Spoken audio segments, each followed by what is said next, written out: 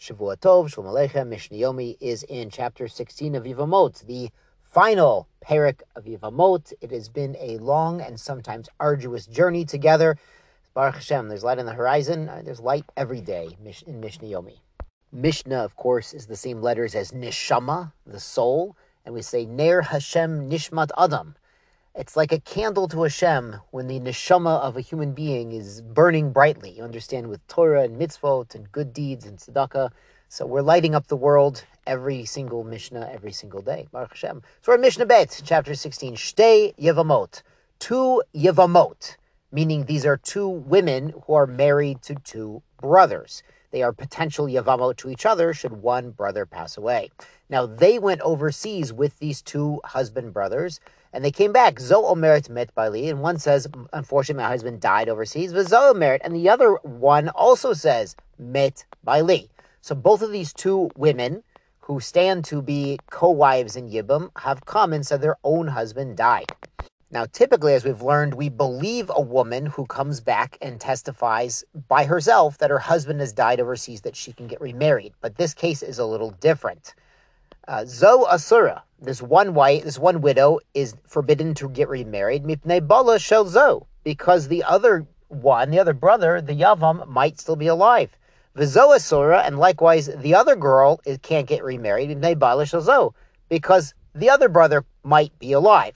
So what we're saying here is each woman is believed about her own husband, but that doesn't affect the halachic reality of the other husband, who, as far as this particular widow is concerned, halachically might still be alive.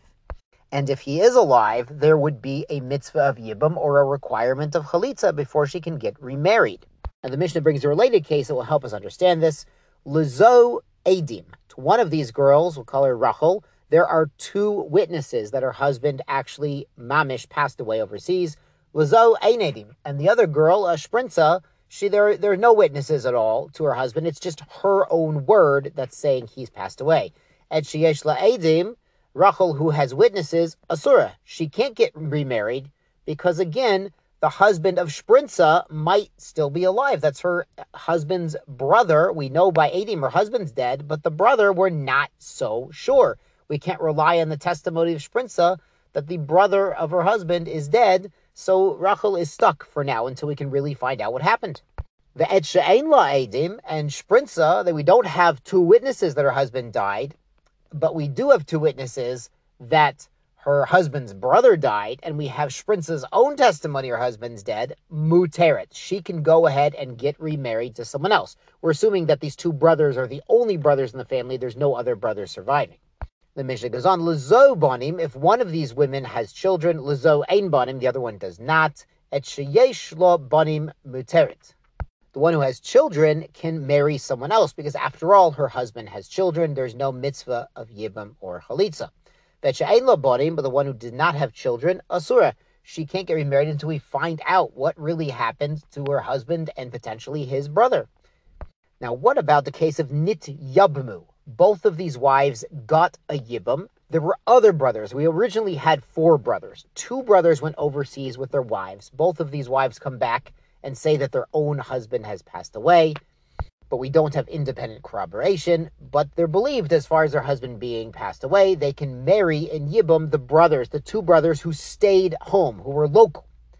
But now what happens? Umetu hayavomin. Those 2 brothers have passed away, unfortunately, with no children. So asurot linase, these 2 widows can't now marry someone else. There's no brothers left, as far as we know, but there might be a brother left because we did not have eyewitness testimony about the departure of each brother overseas. Of course, if they had children as a result of these yibam marriages with the brothers who stayed home, they're fine to remarry someone else because the yibam mitzvah is done. What Rabbi Elazar adds, Hol v'hutra liyavmin, because they were allowed, they had a heter, an allowance to marry their Yevamim, hudru the kol adam.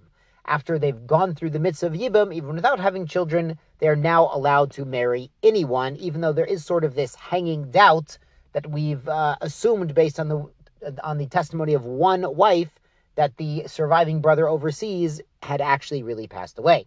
Let's go on to Mishnah Gimel. Now, this is a very critical Mishnah, not just for this chapter, but the previous chapter and back in chapter 10, when we were allowing a woman to get remarried on the basis of one witness, so she will not remain a naguna. So what did that one witness need to actually see that the court will rely on one single person to allow a married woman to get remarried based on this? Ein me'idin, we do not let him testify, ele al partzuf panim imachotim. Only if he saw the form of the face of the deceased with his nose.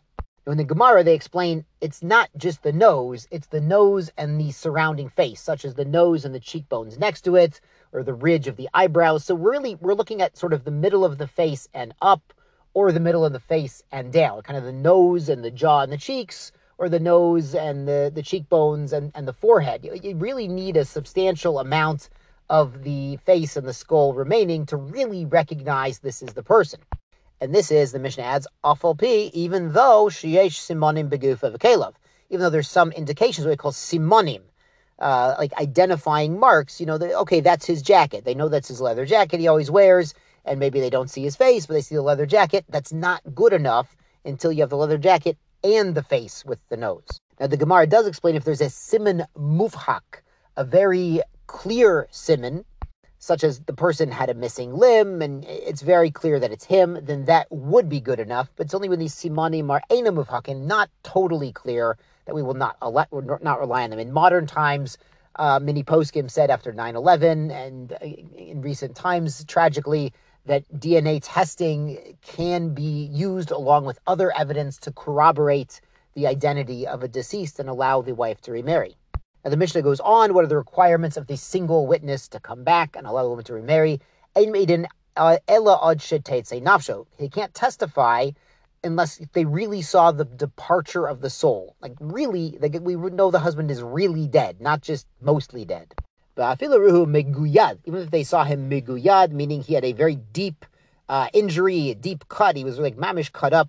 But tsaluv is on the cross, hanging. The Romans, unfortunately, were known to torture people by putting them on the cross and let them die there. But sometimes, theoretically, they could be taken off and their wounds healed up. The haya ochelebo, even if you saw an animal's eating him, we're not sure. Maybe the animal got killed and he went to the hospital and recovered from this perilous situation. So we don't rely on the single witness unless they really saw who was really the husband really dead. And they add ein me'idin ela ad shlosha yomim.